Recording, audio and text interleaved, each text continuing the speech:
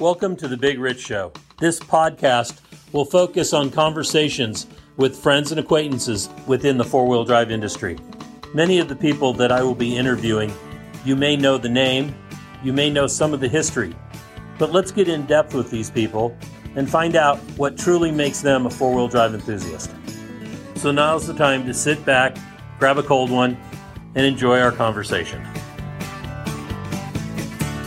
Whether you're crawling the Red Rocks of Moab or hauling your toys to the trail, Maxxis has the tires you can trust for performance and durability. 4 wheels or 2, Maxxis tires are the choice of champions because they know that whether for work or play, for fun or competition, Maxxis tires deliver. Choose Maxxis. Tread victoriously. Why should you read 4Low Magazine? Because 4Low Magazine is about your lifestyle, the four-wheel drive adventure lifestyle that we all enjoy. Rock crawling, trail riding, event coverage, vehicle builds, and do-it-yourself tech, all in a beautifully presented package. You won't find 4Low on the newsstand rack, so subscribe today and have it delivered to you. Well, everybody, thank you for joining us today on Conversations with Big Rich. We are interviewing Jeff Mello, one of the OG rock crawling competitors. Did a lot of racing before that, I believe Tough Truck and some other things, and been a long-time off-road enthusiast. So welcome, Jeff, to Conversations with Big Rich. We want to find out about Jeff Mello and who you really are and how'd you get started. So let's start there. Where did you grow up? Well, thanks for having me on. I grew up within 5 miles of where I'm sitting right now. I was born in Alamo, California. My parents lived in Danville, California, and I kind of lived in Danville between those two properties right now. So I've really never moved more than about 5 miles away. Excellent. Was your family into wheeling when you were growing up? So that basically started out. My dad's side of the family was big into race cars, midgets, Indianapolis, and always had a hot rod side to everything. They were very close. My dad and my uncle sprayed cars for the Oakland Roadster Show and stuff like that in the barn at my grandfather's ranch. And they had stripers that incidentally Jason Shear later moved into that striper's shop on Front Street in Danville, just by coincidence. But they were big into hot rods, and my dad sort of, I guess, in sprint cars, and my dad was sort of, I guess, black sheep. He never was real competitive. So when my dad was 9 years old, one of my grandfather's good friends that kind of had a neighboring ranch bought a 1946 CJ2, which is in my garage right now. The only vehicle kept inside the garage, right? The oldest one. Yeah. And so it was a very good friend of my grandfather's, and both their sons were the same. So all the hills and dales and ranches and ditches and Mount Dabo State Park, that little flat fender's been all over all those places. So that was his first taste of Jeeps. So my first Jeep trip was somewhere around late summer to fall of 1966. And that was in a Willys wagon that my dad had built up from 2 different ones. And then come 1967, February 1967, he bought a brand new real Jeep, right? His first real Jeep was a CJ5 President Red that he bought from Butler Connie, still in my mom's side yard now. That was February 67. And then a couple months later, I was born. And then my first trip was a couple, weeks after that. And they wheeled, like twice a month for all of my growing up life. Excellent. And when was your first trip on the Rubicon? I remember I was pretty young. It probably would have been like 6 weeks old, 7 weeks old, something like that. Wow. That's excellent. Yeah. So if anybody doesn't know where Danville is, we're, 2.5, 3 hours, the Rubicon. About 5 hours north of Pismo Beach. We're, Fordyce right up there. So very, very NorCal oriented, most of my wheeling in my early years. But we did go on, my dad was post office. So we would go on these grand 3-week long vacations, family of 4 with a dog sometimes, in a CJ5 towing a tent trailer, right? We would go to Colorado. We went up as high as Calgary and Banff, Canada, in a CJ5 with other Jeeps and towing tent trailers. So we would do, we did Black Bear Road, we did Imogene Pass and all the Silverton stuff. We went up, did watch some competition stuff and screw around in Canada. Long trips. And in the meantime, you're stopping at different places along the way. Sand dunes in Nevada, and, you'd camp there for a couple nights and play. And they were awesome adventures. That's great. So it was natural that you, of course, got into Jeeping, 4-wheel drive, off-road. What was your first vehicle? My first vehicle was a 66 CJ5 that was nearly identical to my dad's CJ7, but my grandfather on my mom's side now bought that Jeep in late 67 after my dad got his brand new. So it was about a year old. It's sitting out in my backyard with some Mog axles underneath it. Hasn't been finished since 20 years ago now. Yeah. Keep them, and they're all sentimental. Like, I'm one of those guys that has instant sentimental value. I found this old Commando racer on Craigslist, right? And I'm studying this thing. I found it in the 70s and 80s and Mint 400 and Baja 500 and all this stuff. And I'm like, it's still in the same trim, and I have instant sentimental value to it. And I haven't touched it. I haven't turned one nut on it or anything. So I'm going to build that one up for Nora, I think. Oh, excellent. Yeah. That's great. So when did you meet your wife, Julie? I met my wife in late 90s, and she was roommates with a real good friend of mine and my best man that was one of the other guys in my life that had Jeeps since we were a team, and Matt Kinney. And he's they were hanging out together and just ended up meeting my wife. And our second date was a mud drag and barrel race up at Prairie City, Sacramento, and put on by California Association of 4-Wheel Drive Clubs. And I thought, I got my open top 66 that we drove up there. I'm pretty sure we would trailer up my mud tires and switch them all there. And I'd pull the top and the doors and the passenger seat and the tailgate and, all the nothing you had to unbolt, even windshield off. And I would go run a couple different classes of mud drags.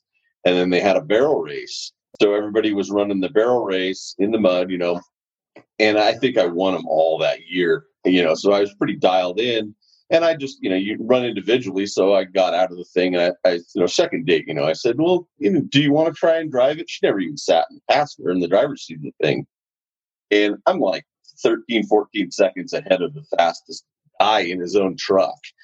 And, would you like to, try it? I didn't think for any way she was going to jump in the thing. So we jumped in the thing and runs out there. She says she backpedaled because she wanted a third date, but she was within like a second or two of my time. I'm like, all right.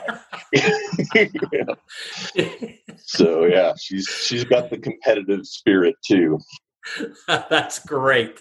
Yeah. That's great. So then the mud drags or the barrel racing there, was that the first competitions you got into, or did you have a competitive spirit? I mean, when I was 9, I built a bike because some of the kids in my neighborhood were into BMX. So I built up a bike and I went and raced that a couple times. And my dad was never competitive at all. We did all the recreational wheeling and everything. We went and watched a couple of competitions and, like all the racing in the other side of his family. But I definitely have the competitive bug. And the Sacramento Sand Champions originally started those mud drags. And my very first mud drag, I can't remember what year it was, I went up there and I took the trophy out of it. Literally ran out of gas. This is pretty typical for me too. On my parade lap back after my last heat to get my trophy. I didn't make it. So that started I still have that trophy and it still has the mud on it. That's awesome. Yeah. So I would imagine if you were competing in them and you grew up in them, you were doing a lot of your own work on them. Yeah. Well, nobody else was going to do it. Exactly. Yeah. My dad was super handy. My dad taught me, everything automotive and everything, construction and remodel, which I did for many years. He was the kind of guy that never hired anything out. I think the only thing he ever hired out was somebody to do his roof, and it leaked, his whole life. And so he taught me all that. He worked for the post office and then later, had laundromats, which we still have. But he taught me all that stuff. And then a lot of it, I was able to, just excel. I would collect tools and space, and had a barn to work in, and, eventually, and all that. So yeah, I was always making my own stuff, but everybody was back then. You could get Casey Whitney parts, but didn't know. OEM replacement parts. Yeah. And there was some guy named like Smitty building stuff down in Southern Cal, but that's chrome bumpers. So what was your first experience rock crawling? Well, it wasn't called rock crawling, right? Well, no, I know you were trail wheeling. We knew it was going to become competitive from back in the 80s. We would sit on the trail and, with open diffs and dumpster dive, true track tires. And we would play who could go furthest in two-wheel drive. You could make it to like middle little sluice box and two-wheel drive back in the day. And then we'd have to lock in the hubs and finish the trail. But all of a sudden, all these guys started coming up, and they had lockers, and they were putting Detroit lockers in and stuff. So we knew it was getting really weird and competitive. We're like, "What are you doing? We're going the same place you are. What are you spending all this money for?" We didn't get it. We talked about it around the campfire. Oh, somebody's going to put out some cones on Little Sluice and have a scoring system. And sure enough, Bob Hazel did that, right, in 1998. You had to really be somebody to be invited to that first ever Warren Nationals, and I certainly wasn't. So I didn't hear anything about it. Guys like Curry's built a whole Jeep, a competitive rock crawling TJ in 98. TJ's didn't come out since 90 till 97.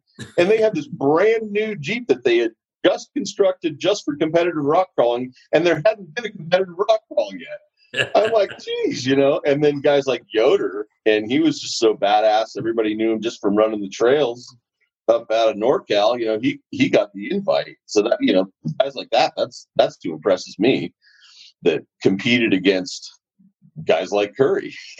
Right. So I petitioned pretty hard to be known, I guess, for the next year. And it was 99 Warren Nationals.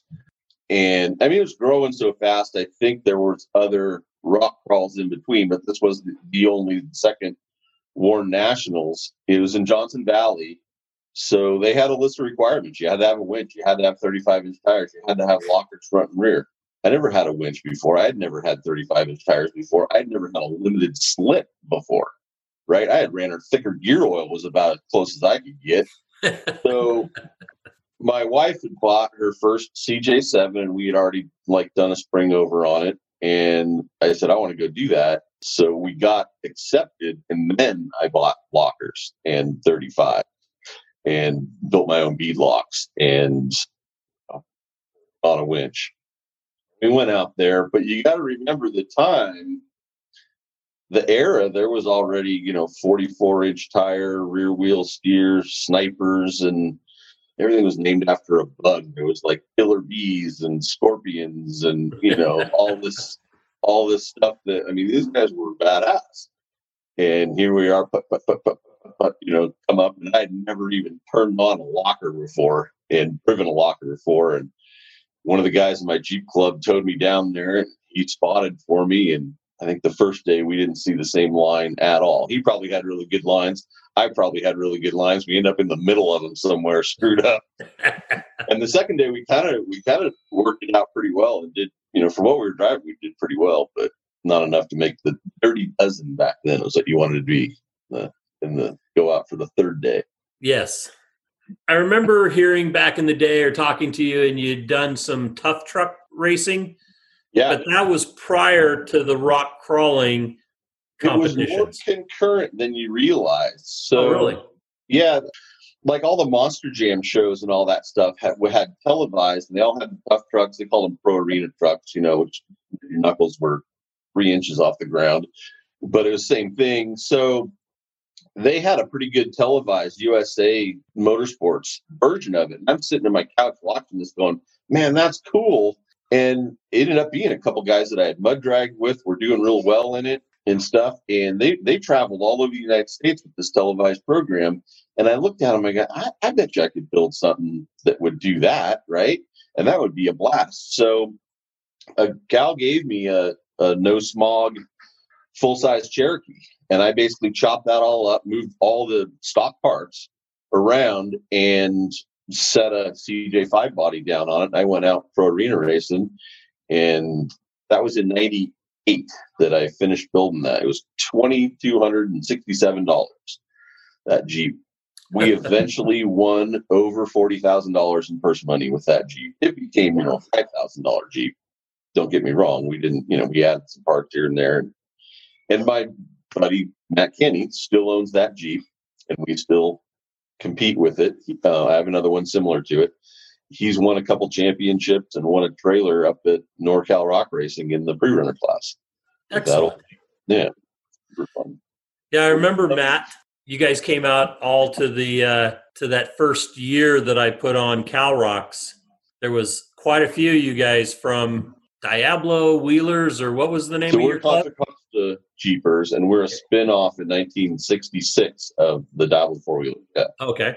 Both local clubs. And so we, at the time, we were a spin-off that wanted to do more hardcore trails, right? So our club didn't allow anything over a 90-inch wheelbase at the time. Right? So CJ7s, when they came out, I remember the old guys when CJ7s came out, and I'm whatever, like 9 years old, going, oh, look at that huge thing. That'll never fit on the trail. And rightfully so. The Jeep had never grown that. It's 40 years or 30 years or whatever of a Jeep, and it had only grown a couple of inches and, 4 when they put a straight 6 in it. And people weren't lifting them and all that. So 9 inches to add to the already biggest Jeep out there was a huge step. And eventually, naturally, that came. Right. But that's kind of a defining era for like the very clear eras that I see anyway, from my perspective, of how four-wheeling came. There's like 5 very clear eras that brought us up to what we are. You and Matt campaigned the stadium truck, and then you got into the rock crawling as well. You came out, started competing at the Cal Rocks events, and I remember the Jeep that you had, I think it was aluminum body, correct? It wasn't yet at your first Amador, Lake Amador show, and that was a good event. I remember that. I mean, it was fun, and it was all one class, if I remember right. We didn't have classes back then, so it was my wife's same CJ7. It was kind of a russet red color. Okay. I remember Durham, being there. Not even realized at the time, like some of these guys that you read about in the magazines, and how he came from North Carolina to be at that show. That was pretty awesome. Yes. So, and I don't remember half the other guys that were there, but yeah, I mean, that was back in the day, and we're competing in the CJ7. That's still our trail Jeep. That's still our, it's still totally street legal today. It's still totally street legal. And we had the race Jeep that we're traveling all over the West, at least, doing them both at the same time. In fact, during the early years, there was an event we trailered both of them down to Johnson Valley, and we wheeled all day. It was a 2-day event. We wheeled all day, came back, loaded up the CJ. We drove down to Indio and unloaded them and raced the race Jeep. Me and my spotter both raced the race Jeep in the pro arena race, got first and second, and then loaded back up and came back on Sunday and finished out the rock crawl. The second day was awesome weekend. That's great. Yeah, we were hitting pretty hard. We were doing like what we considered 75 days on dirt, Jeep days on dirt. So somewhere some Jeep locked in, but if you brought 2 Jeeps to the same trail, that was 2 days worth, 2 days worth of maintenance too. So that was kind of at the heyday of it all. That's pretty cool. So you had a lot of success in your career. You really participated for a long time in what we called the modified stock class. Yeah. And you had some innovative things that you were doing there, at least from things that I saw, Frenching the spring hangers in to get, a smoother base on it. Talk about some of the things that you did back then that were kind of out of the box. Well, I never thought anything that we were doing was super out of the box. What we were fighting with the most, like I was stoked when the stock modified class came, right? Because I had 3 years of racing against everybody, and they were all, the next year their Jeep would show up back half with 60s and, all this stuff. And I'm like, wow, I changed the air in the tires, and that's about it. And so I was like, hey, this isn't going to last very long. It's fun, and then the stock modified came out, and, we fit in like a mitten. It was, it started out, everybody had to show up with a windshield, and you had to have like type suspension, and it got changed back and forth throughout all the years. But the hardest part, I think, was keeping up with running your shows, right? So I'm running Cal Rocks, Pro Rock, and U-Rock at one point, and 3 different rule books. And you had to make sure you were class legal in all 3 of those rule books, and yet make sure you were still competitive. To do all that was difficult. So I don't think we got super innovative. Yeah, we French leaf springs, but they were off the shelf leaf springs. We did some, we ran propane for a while. I think that for a while there was a light type motor that you had to run in one of the series. You had to run it. I think it was the same brand motor that came in the Jeep. Right. So I was running the AMC 360s, and really nobody had a fuel injection for them. I'm sure if you were smart enough, you could have built one, but I'm like, what am I allowed to do here? Oh, propane. That works good upside down. And we ran that for a lot of years. And then the reason we took it out was because we took that same Jeep in 2008, we took it on Ultimate Adventure with Peterson's 4-wheel and all that, like 5 states and 1,500 miles on road. And you had to make it from gas station to gas station and be able to get gas. So we put in the Howell fuel injection, but it was the same year that people were talking online about, you can't compete anymore in Cal Rocks, even in stock class, in a street Jeep.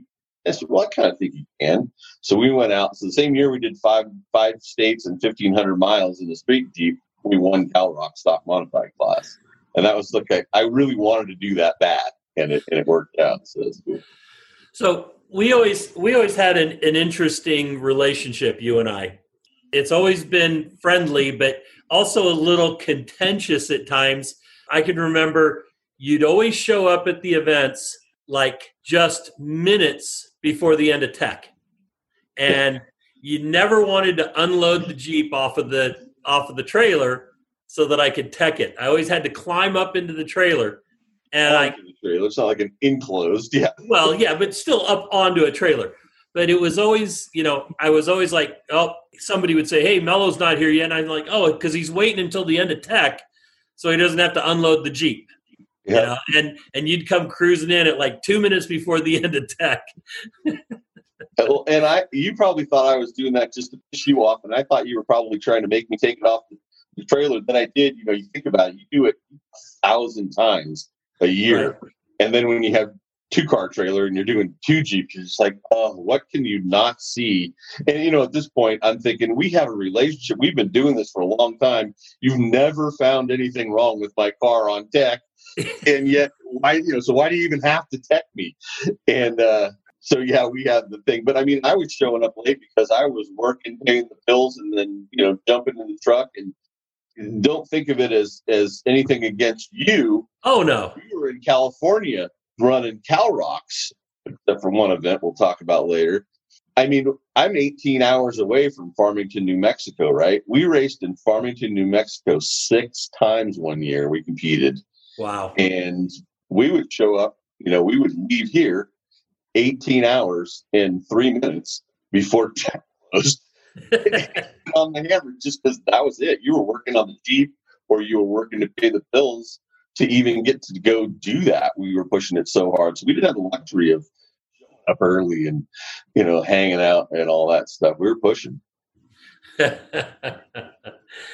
Let's talk about some of the events and some of the stories from those. I don't know all the stories from the events because I was really busy with something and, dealing with something else. Like at that Amador event, during tech, I was in court in Jackson fighting a cease and desist order from the county so that event could even go on. The show that almost never started. Yes, but correct. One thing about tech before we forget about it, one of the contentious parts between us that I think we both found out about later on, because I don't think you personally were doing tech, but you had changed a rule we bumped up and I had a buggy Pro Mod class, which again, it was called Pro Mod for you, and then it was UROC Legends, and then it was, so we're trying to keep this dang car not only running, but legal for all these different things. And you had a 3-dimensional body panel rule that popped up one year, and I'm like, what does this even mean? It's a Jeep. It's 2-dimensional to begin with, But there were, I guess, guys pushing too far, trying to, say, oh, it's a car. It's not for Pro Mod. It's not a. So you wanted us to have like a rolled top edge to the Jeep, like the Jeep has, and I didn't have it, and I didn't have any time to do it. So we actually fabricated some pieces one time, but I think they got ripped off, and we went last minute tech to the last one, and I didn't even have enough money to buy body panels. But years earlier, we had ripped the old Doughboy pool off at my grandmother's house, and I took the sides of the Doughboy pool, which were like a wood grain, and it was like corrugated about as much as cardboard is corrugated. And it wasn't even me that took it to tech, but somebody says, well, you don't have 3D body panels. And one of the guys that was helping me out at the time goes, hell, I don't. Look at it. They're corrugated. That's 3-dimensional. I remember. Check. And then so I heard about it, and probably you heard about it like months later. And I'm like, yeah, well, that's funny. It was. That's it. So, yeah, those were some fun times. And there was another one with steering that I swear to God somebody must have told you what I was building, because I had really cool steering for the Pro Mod class. Because you required something like steering box on the frame and mechanical location linkage that would operate the wheels.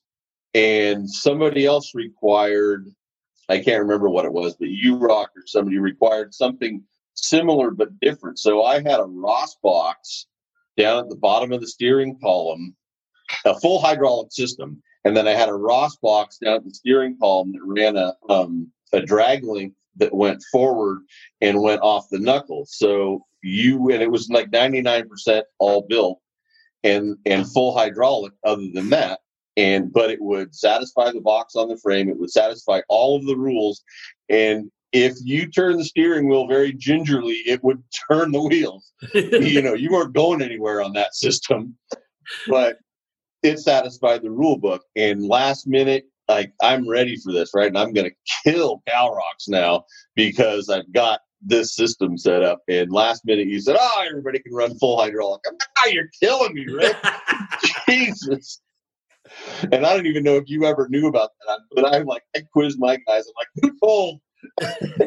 No, I didn't. It was just getting to the point that the courses were demanding we change the rule there if we were going to keep people running, and finishing courses. So yeah, there was one time we were all up in, I think it was a UROC. Yeah, it was a UROC event up in Vernal.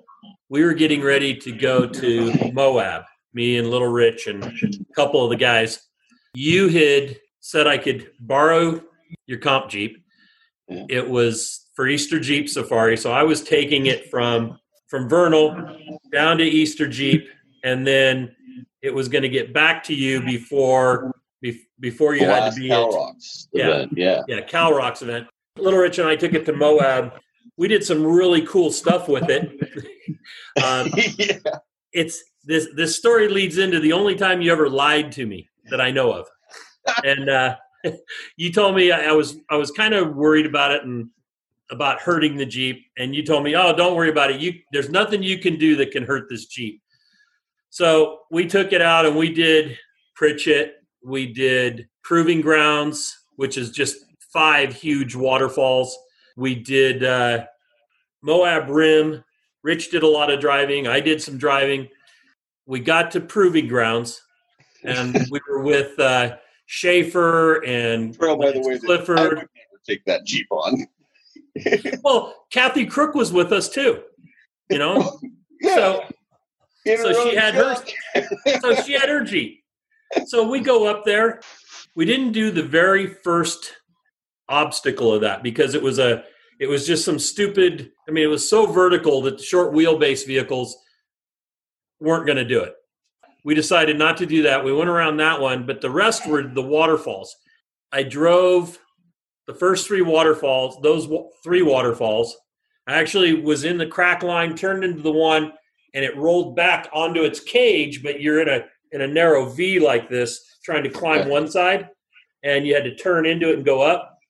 I just kind of laid it back onto the cage, and Schaefer's like, here, let me put a winch line on. I said, I think I got this. And I put it into reverse, brought the front end down, and then went ahead and drove the waterfall. We get up to the next one, which is one that I think at that time, nobody had driven it unassisted.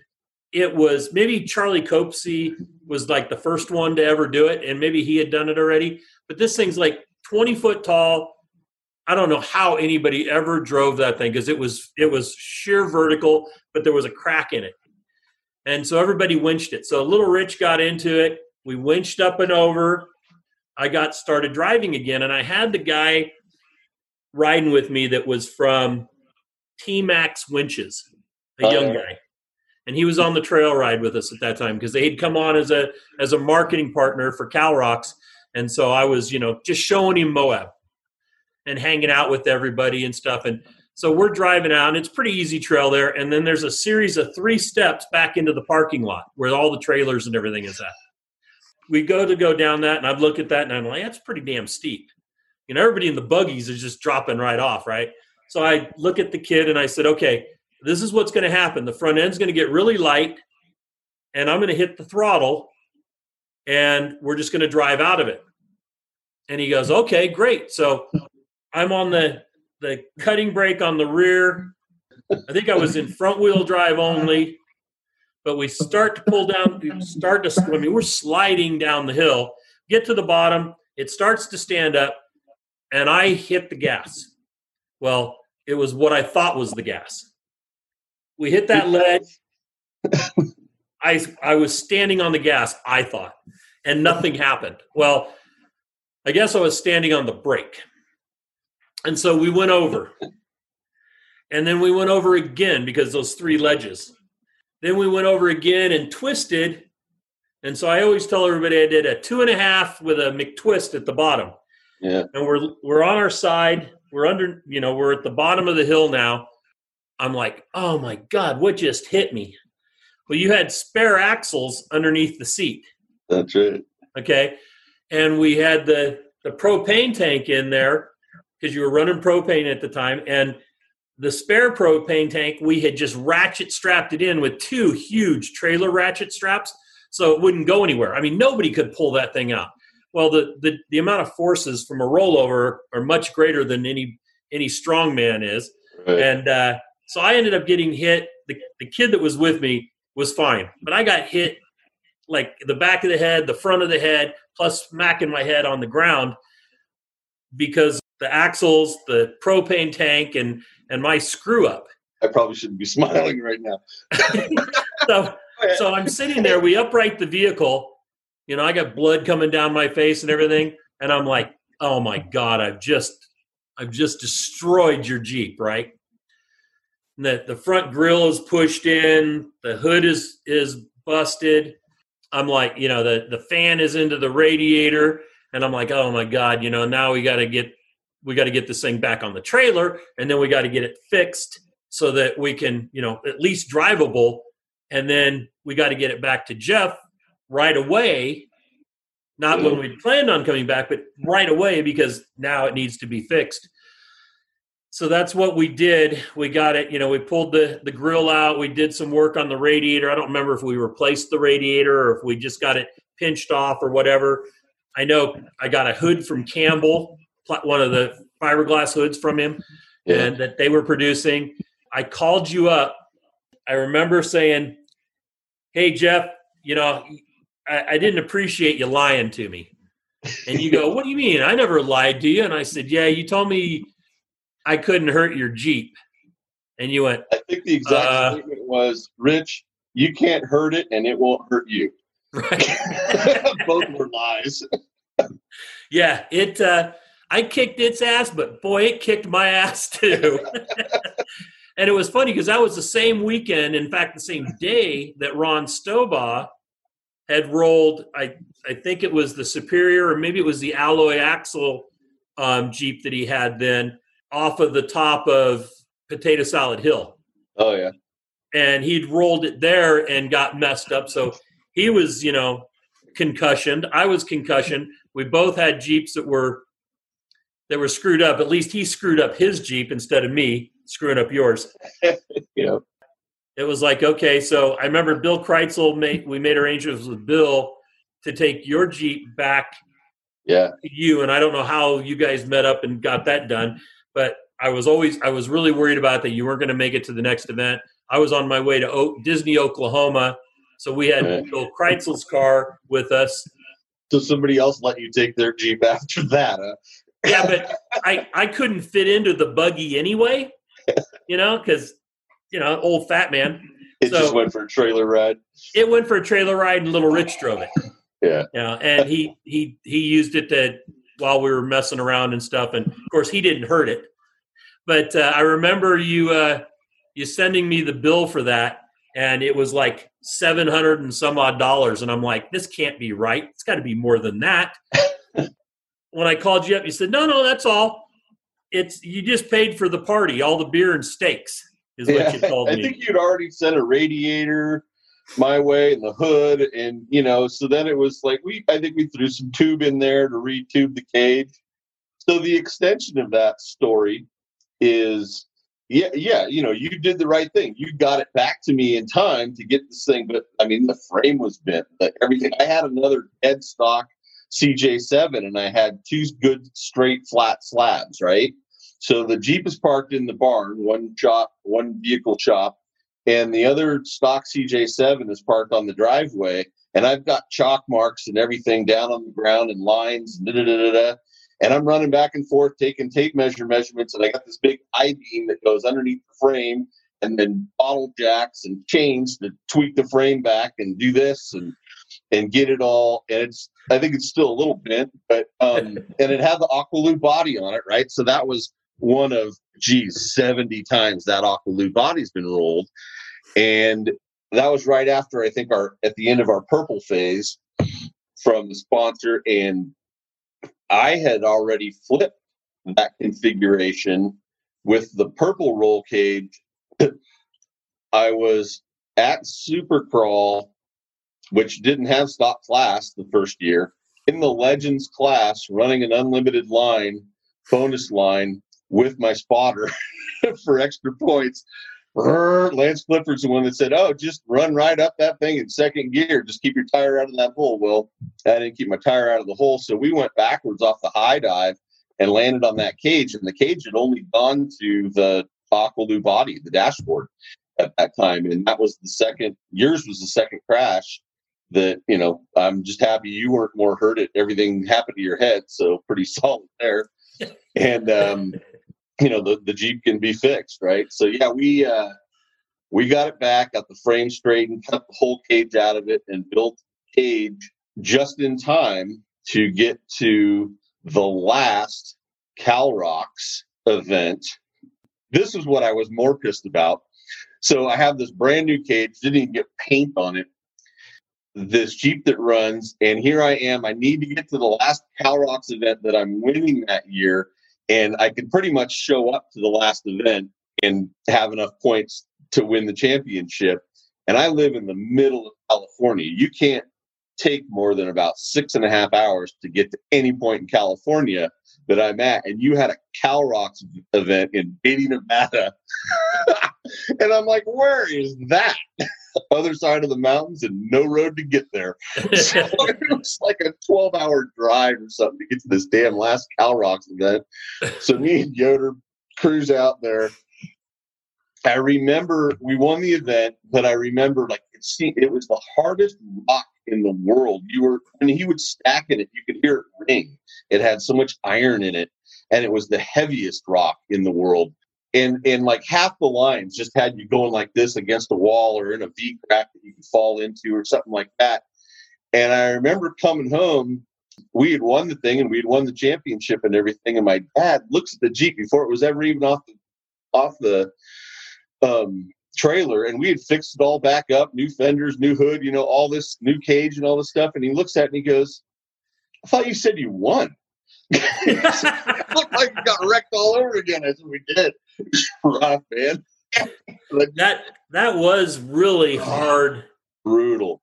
Hard rock out there. I remember everybody's cage was gouged.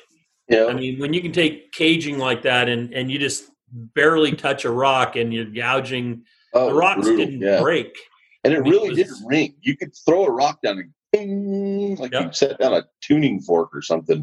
We broke a lot of axles. Places, yeah, I broke an axle there. It was one of Jason Shearer's that I borrowed. How many places did you take us that we never got to go back to for one reason or another? A lot of them. Yeah. Yeah. And I remember you were just finding places. Some of that was I didn't want to go back. We would go there and it was either too hard to get spectators. It was too hard to get, it was just too hard to work the area. One of them properly. Was right? Moon Rocks was one of those that I loved. Yeah. The open area that's there outside of Reno, but I used it once. Ranch Pratt used it once, and then they took it away from us. Yeah. BLM said, nope, you can't use it anymore. And that's when I was running Vora at the same time. And so we had that spot. We did Vernal. We didn't go back there because dealing with the state of Utah was what was the one that was down the Mexican border? Like, I'm not even sure what side of the wall we were competing on, if there were one.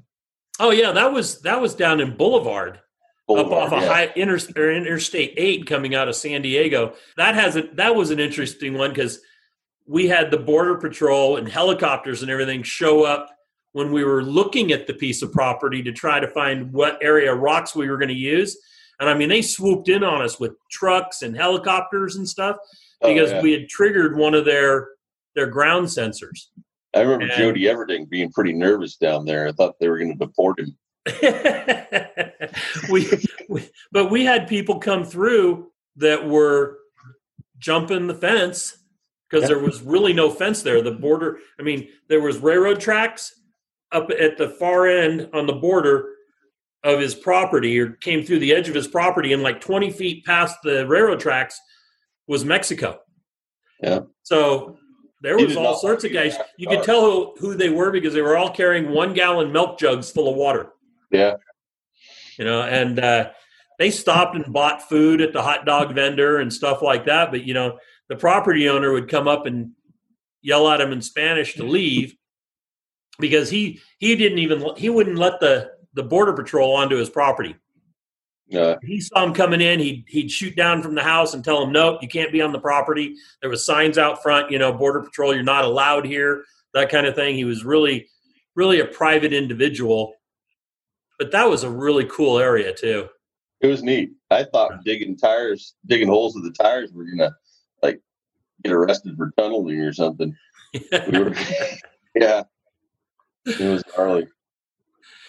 Tell us about after your rock crawling career there, competitive rock crawling.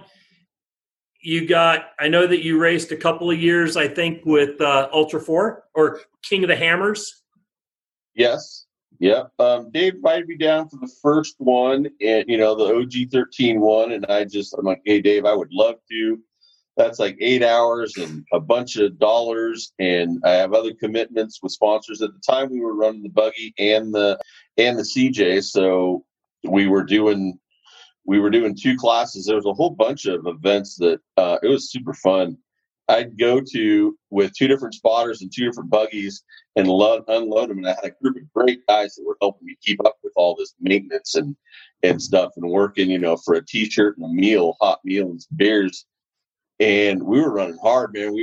We'd show up to these events, and some of them I would never even see the courses. I'd run from the buggy over, and I'd jump in and belt into the CJ, and my spotter would go, "Come on up here!" Like, we had the judges waiting for us and get pissed and stuff.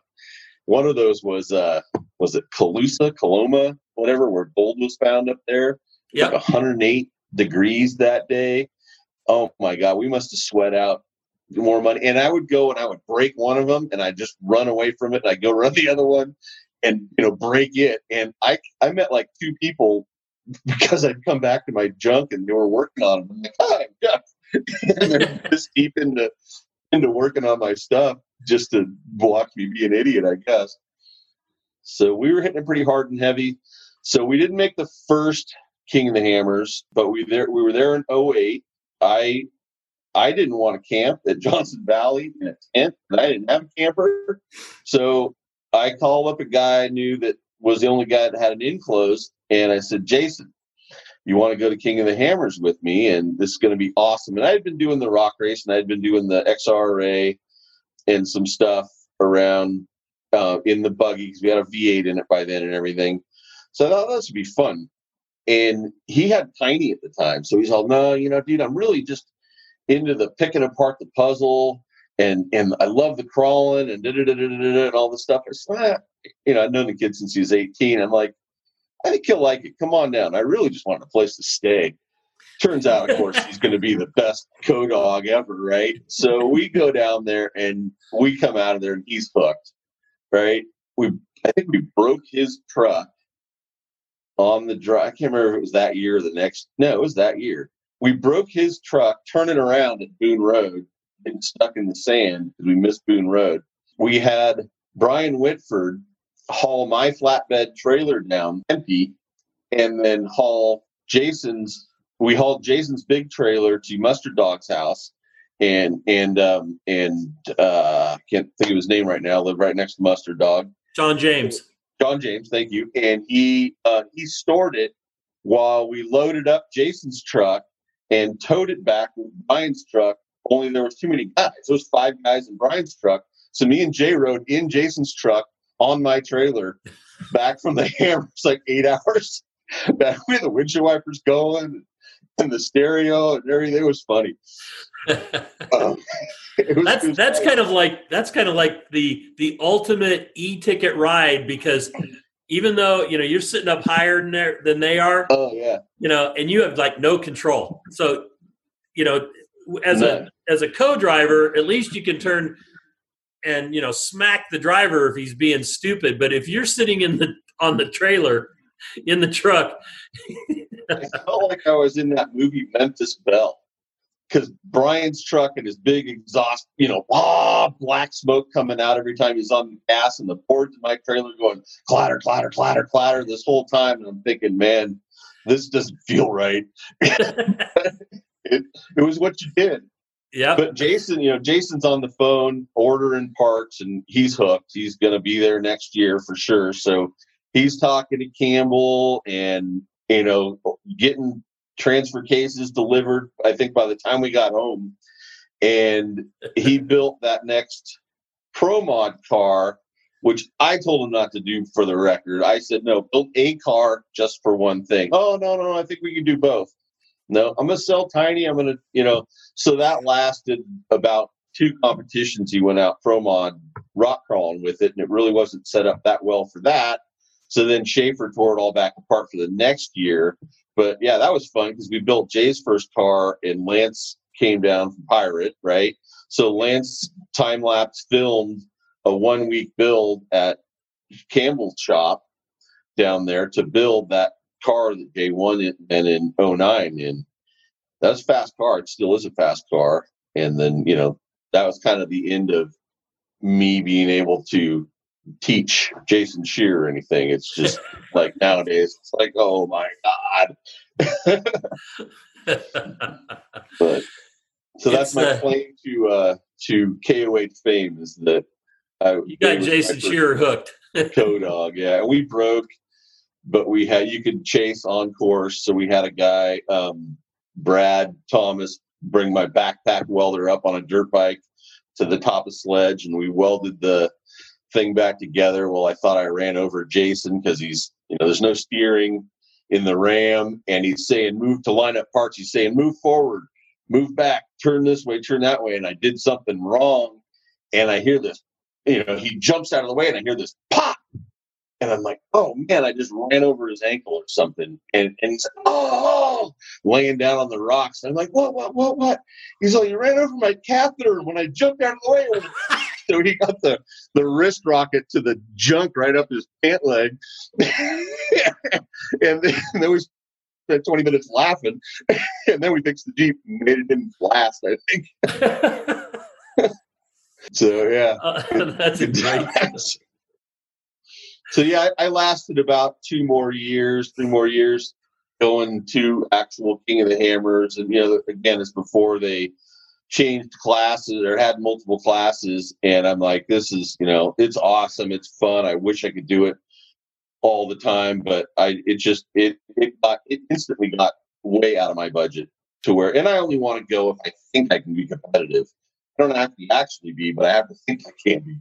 Right. So, and then when stock modified came around, or what he called stock modified the class, 600, yeah, whatever. Yeah, I mean, it was before they all had numbers. Even he just had every man. I don't know.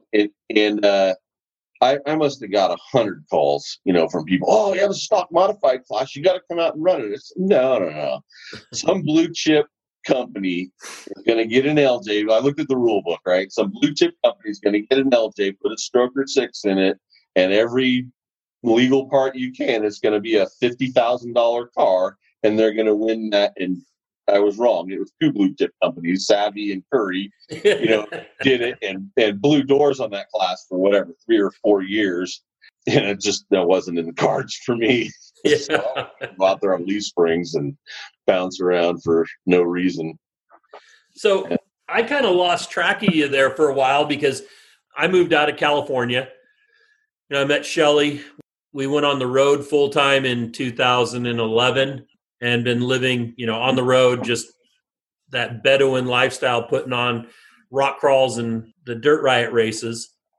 I miss those days of sitting around at events with you. It was tough to see that. And then I'm up in Washington we'd already bought the magazine, and we're doing an ambassador tour for the magazine for 4 Low. Tim Lund goes, well, Jeff Mello lives up here. And I'm like, what? I guess you have a second house or a place up there, but yeah. You were there at the time, but we had laid out a time schedule, and we were like there and then gone. So yes, missed you there, but slow down on the rock crawling and racing. There's money to buy a beach house. And so yeah, we have a place on Hood Canal up there, not too far from Tim. And yeah, you're welcome anytime you're up there in the area. We usually go up for the month of July and enjoy it. And it's a neat property. The house next door has been in my mom's side of the family, and her cousin owns it since the 30s. Wow. And the whole area is kind of families that have been there that long. So it's really neat. We lucked out. Yeah. So after the time at KOH, I know that you've stayed in touch and working with Jason and his racing, is from what I understand. What else have you been up to? Well, I don't work with Jay as much as I'd like to. Partly that is just schedules and stuff like that. And partly I kind of go over there and I feel like I don't know enough to help him anymore. I do what I can, but he's taken everything so far to the next level and the next level that it's like, for me, I kind of don't get it. Where's the carburetor on this thing? And, what are these chicken wings up there? Well, I remember one time, it was your event. It was down in Globe, Arizona. Yoder and I are out there with my little V6 in the buggy, and we're setting the dwell. And he looks at me and he goes, how many people at a national any type of racing event right now do you think are setting dwell? Because that was my V6 out of my 66, my first Jeep, that was like what we had when we built the buggy. So that's what went in it.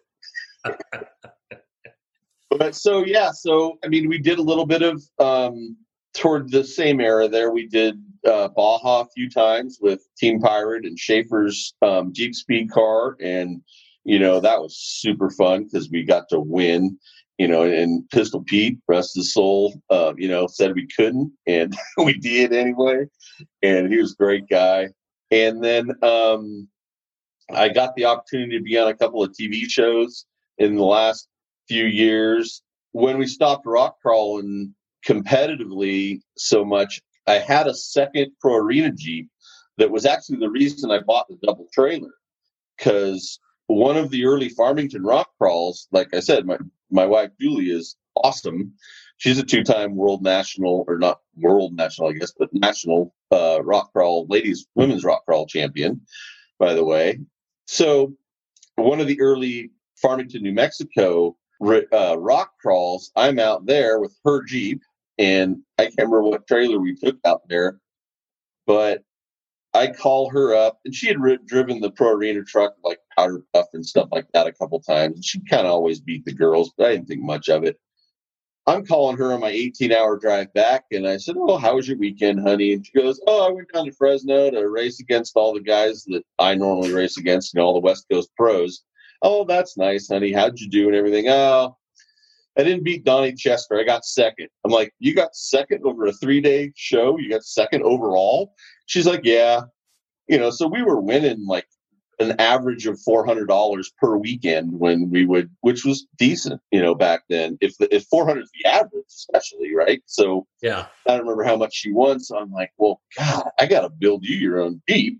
We got this 2 Jeep trailer anyway. So that was actually pretty early on, and I started building her a Pro Arena Jeep. Never finished it because we got so hot and heavy into the crawling. So when we slowed down, all my buddies were like, "Hey, let's finish this Jeep and we'll go race it up Prairie City in the short course stuff." And that's what we've been doing. So when I finished it, Casey Shear, I think, was the first driver because I had shoulder surgery. So I wasn't going to bang my shoulder up driving it yet. And I kind of built it, everything's on a budget, and I wanted other people to be able to drive it. So we coined it the budget rental. I think it's had like 14 drivers now since I think we finished it in 2012 or 13, several wins. So, and about half the class in what they call it pre-runner class. And we don't do the rocks. We're just short course race. About half the class, I think, started out driving my Jeep and then went, "Hey, I got to go build or buy my own." So that's kind of neat. Every now and then, Rob, the announcer, calls it, "All right, they got the Mellow class coming out now." And I built a couple more and then sell them off. But I still have that original budget rental, and it's getting an LS in it right now. So excellent. I know that you participated in Truck Night in America, and that was were you in it the first year or the second year? I was in it the first season. Okay. And I was the 3rd episode filmed and the second one they aired. Okay. And yeah, that was a blast. That was a really cool experience. Got to hang out with Pistol Pete, got to hang out with Bender, got to meet Abe Wine, and got to know Glenn Flake, who turns out grew up right around this area. And obviously I had seen him in the old Warren Miller films and all that stuff back in the day, but didn't know really who he was. Then the more you know about Glenn, the more you're impressed. You're like, wow, this guy is it. He's legit. He's not just still it at his age. He created it, in the 80s, and he's still it. He's cool. So yeah, that was a good time. Again, brought the CJ out there, pumped up the application for it to make it sound really, really good, really glowing.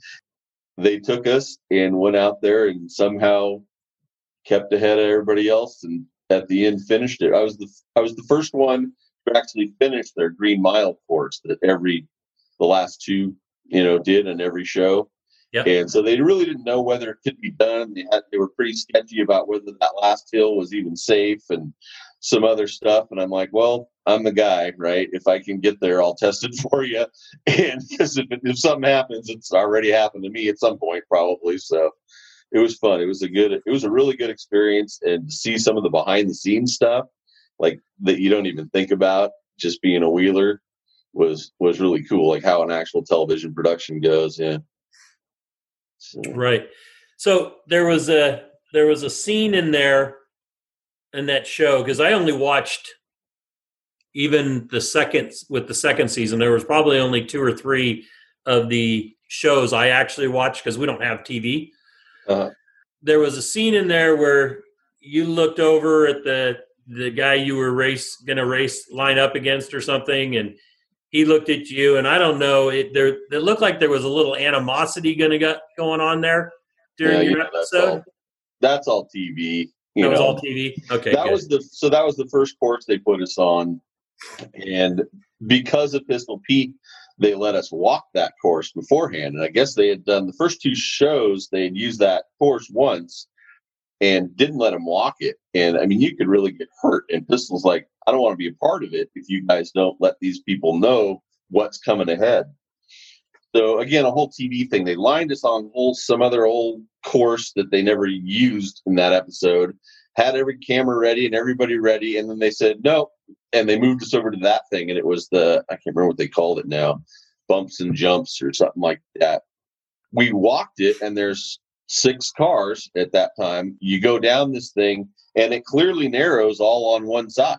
The side that me and the 2 other guys, I guess there's only 5 cars, me and the 2 other guys were going to be in, and the guy to my right, the side that if we were all down there at the same time was going to get, it was going to get narrow on us. A really nice truck. And, so we all kind of made a mental note of that. And I didn't have any idea I would be there. Or, it was pick a guy to beat was my thing. So there's Mark in the rusty old Ford next to me. I'm like, you're the guy I'm picking to beat. I want to finish 4th and just get on to the next thing, right? Trying to be smart about it. Well, Mark passes me about 3/4 track. And I went, oh, no. So I just laid into it. And right about the same time I laid into it and got into the bumps, and we're all doing this, Mark's over here like rubbing my mirror, and the orange truck is in my peripheral vision too. So I'm thinking, well, if we're going to swap paint, it's going to be me and the rusty old Ford. I want to give this guy as much room as I can, but they played it up like, I said, oh, it gets narrow down there. And they played it up like the guy was upset at me or whatever. But okay, that wasn't the way it was. There was enough room. Because I was the whole thing. It was like that's not Jeff. That's not the Jeff I know. When they tried to play that game. But I understand how television goes. Drama. We were in the other one too. Me and Trevor and Jack and Ori. This one that I'm wearing the shirt for, that is on YouTube right now.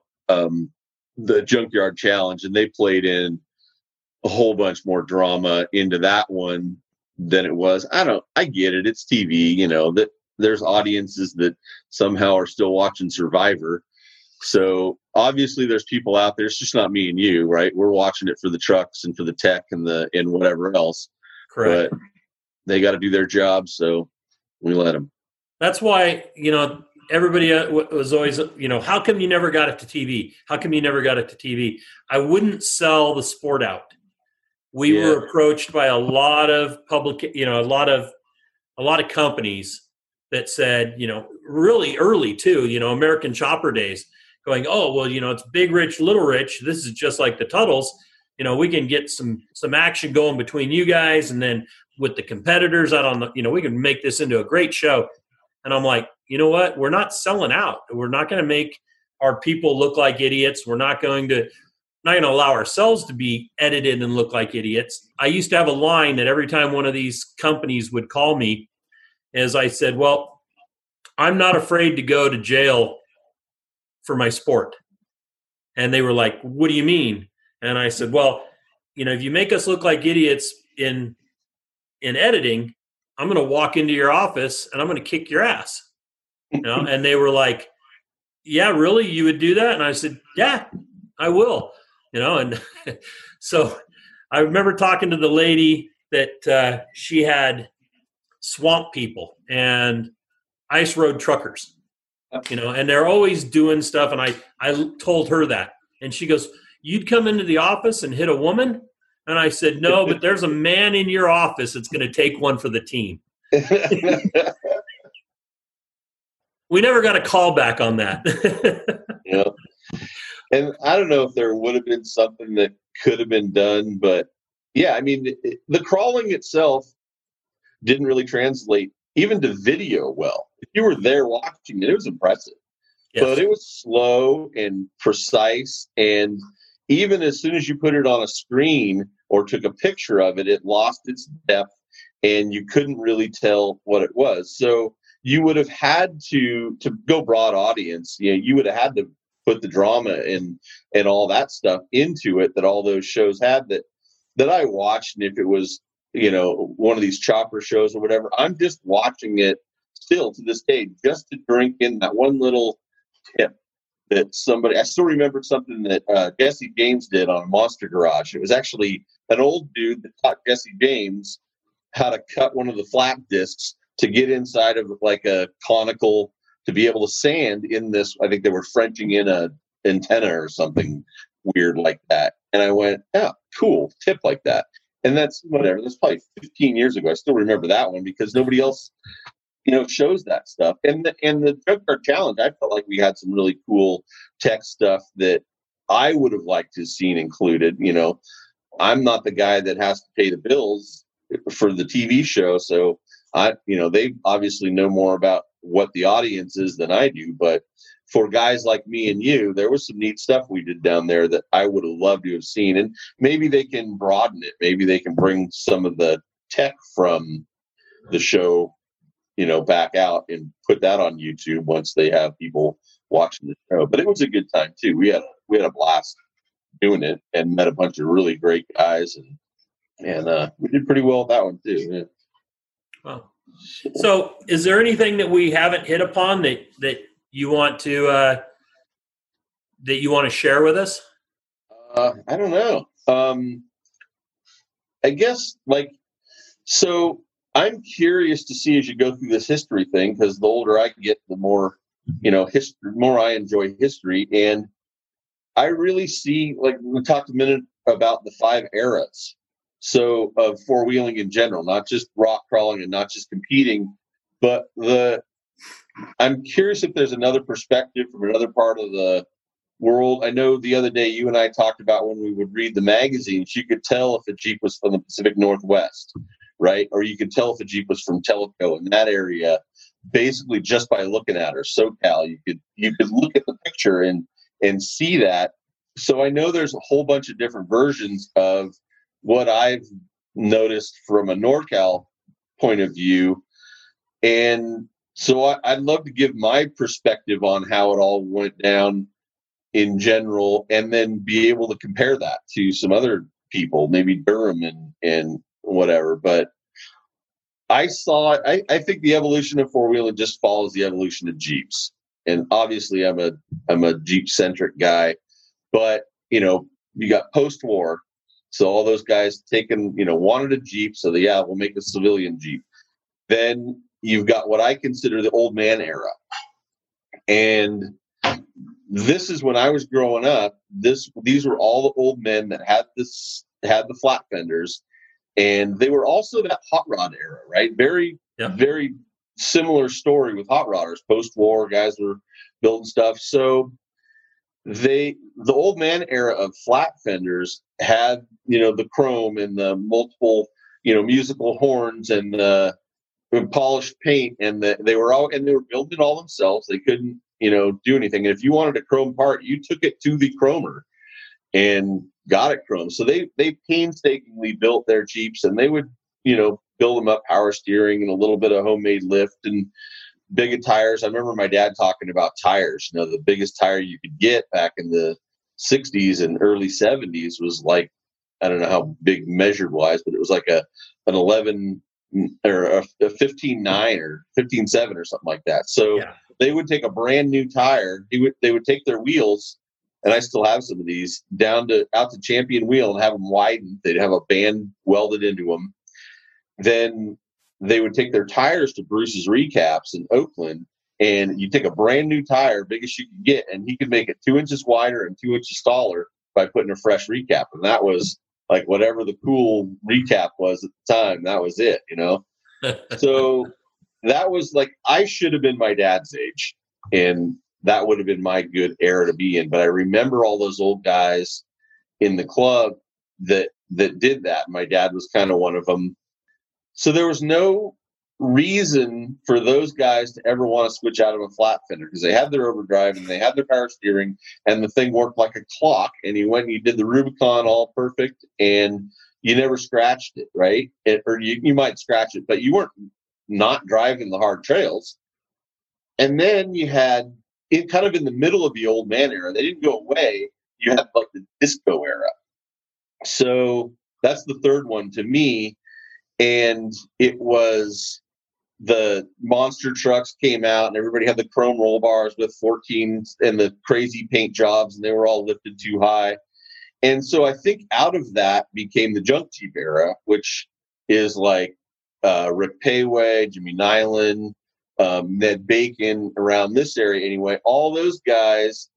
And they hated chrome. Well, Nyland hated chrome because for different reasons, but and I think it was because they thought chrome meant you weren't running the hard lines, and they did. They started running more hard lines, and they were willing to scratch up their Jeeps and flip them on over and all this stuff. So they kind of were the start of the progression of when we started noticing it being competitive instead of just everybody getting through the trail and having a beer in camp, right?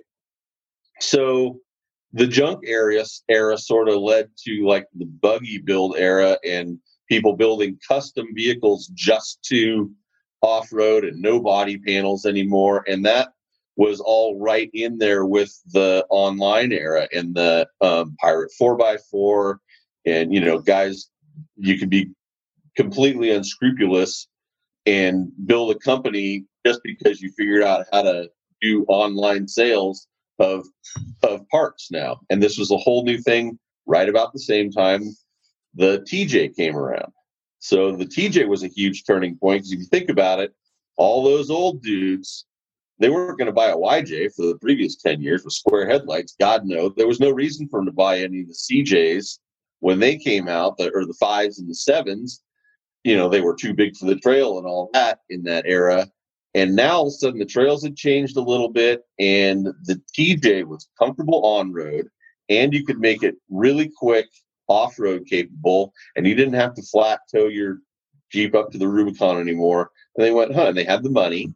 So that was the first Jeep they bought after building up flat fenders from 30 and 40 years earlier. Right. And interestingly enough, the TJ was also the first vehicle in history that you could buy aftermarket parts for before you could go to your dealer and get that Jeep. Right? Because smart. They sent them all out. Companies like Skyjacker and everybody, and they would build lifts and parts and stuff for them before you could buy them. And then because of the whole online presence with Pirate 4x4 and everything, everybody was sharing ideas. So if you came up with a gizmo and a gadget, somebody else built it, and pumped it out in mass production, which gave root to the online sales guys. So now you could just click and order all these parts and have somebody else build your TJ. And it was badass vehicle. And then I think the only other era beyond that we've seen is like the MyFace and Instagrams and all this stuff, where it just seems like the wallet jobs of the JKs and the JLs, and they go straight from the dealer down to $80,000 worth of upgrades.